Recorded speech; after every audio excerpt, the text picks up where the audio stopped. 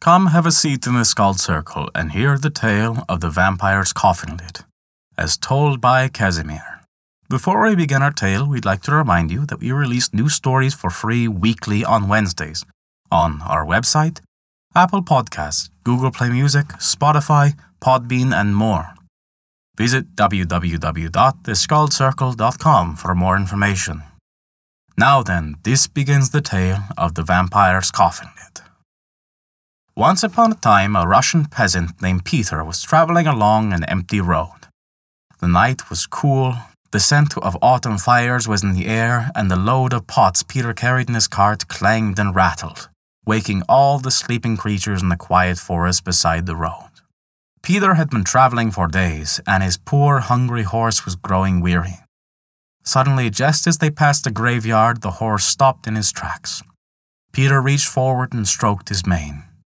"You must be tired, poor fellow," he said, and he set the horse free to roam a while and to rest if he wished.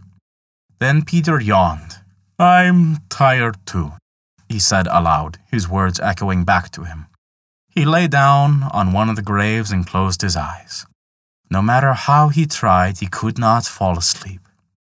He turned this way and that, struggling toward slumber, but as the hours passed, he realized he would not sleep that night. "Perhaps I'll go for a walk," he thought. But just then he felt a rumbling beneath him, and the grave upon which he had been lying split wide open. Peter leapt up as a corpse rose out of the grave. Wrapped in a tattered white shroud, the corpse held in his arms the lid to his coffin, and Peter gasped in fright at the sight. But the dead man seemed uninterested in Peter. He simply walked as in a trance between the tombstones, over to the church that stood at the edge of the graveyard. There he laid his coffin lid against the door, then set off toward the village. Now, Peter was no coward, and so waiting until the corpse was far out of sight, he hurried to the church, picked up the coffin lid, and carried it back to his cart. Then he called to his horse, "Come now, we'll be off." He thought this lid would probably earn him a penny or two, but just as he was about to harness his horse to the cart, he heard footsteps behind him. The dead man had returned, and was walking back to the church. When he saw the coffin lid was gone, the corpse turned and moaned in a voice so terrible it made Peter's blood run cold. "Who took my coffin lid?" Then he saw Peter and the coffin lid lying amid the pots and pans in the cart, and he shrieked, "Give me back my coffin lid or you'll regret it!" The shroud had fallen from the corpse's face, and Peter saw the wide open eyes, the pale skin, the long nails and hair, and blood streaking his face. Peter realized with a shiver of fear that this was a vampire. But Peter was a bold young man, and he confronted the corpse. "You're the one who shall be sorry," Peter said with as much authority as he could muster. "Come closer and I shall hack you into tiny pieces." With these words, he raised his hatchet high into the air.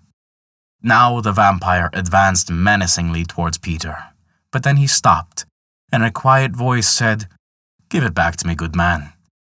The sun would rise very soon, and the vampire knew he must return to his grave before dawn or he would be destroyed. "I shall give it back to you on one condition," said Peter. "Tell me what you've just done in the village." "I've drunk the blood of 2 young boys," the corpse intoned.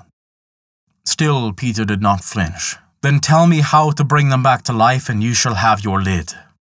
As a hint of light appeared just beneath the horizon, the vampire tore a piece from his shroud and thrust it into Peter's hands. "Go to the house where the boys live, pour live coals into the pot, and place this piece of my shroud into the pot. Then lock the door and the boys will revive with the smoke." With that, Peter returned the coffin lid and the vampire climbed back into his grave, pulling the lid down upon him. Just as he did, a cock crowed, and one end of the coffin lid remained sticking up out of the ground. Peter mounted his horse and galloped into the village, where he heard weeping and moaning coming from one of the houses. In he went and there saw the family gathered round the lifeless forms of the 2 boys, with fresh puncture wounds in their necks. "Don't cry," Peter said to the family. "I will bring them back to life. Quick, bring me a pot." Peter followed the vampire's instructions, filled the pot with hot coals from the fire. When the smoke began to swirl out of the pot, Peter locked the door. Moments later, the two boys began to stir, then sat up, groggy but clearly alive. At once, the family seized Peter. "How can this be?" they cried. "You must be the one who killed them if you can bring them back to life." Peter struggled to free himself, and as he struggled, he told the tale of all that had happened to him at the graveyard at the edge of the village. When word spread throughout the town, the people understood a vampire lived among them. With brave Peter leading the way, they marched to the graveyard, and when they saw the coffin lid sticking out of the ground, they swarmed round it and dug up the body buried there. "Stake him through the heart," they cried.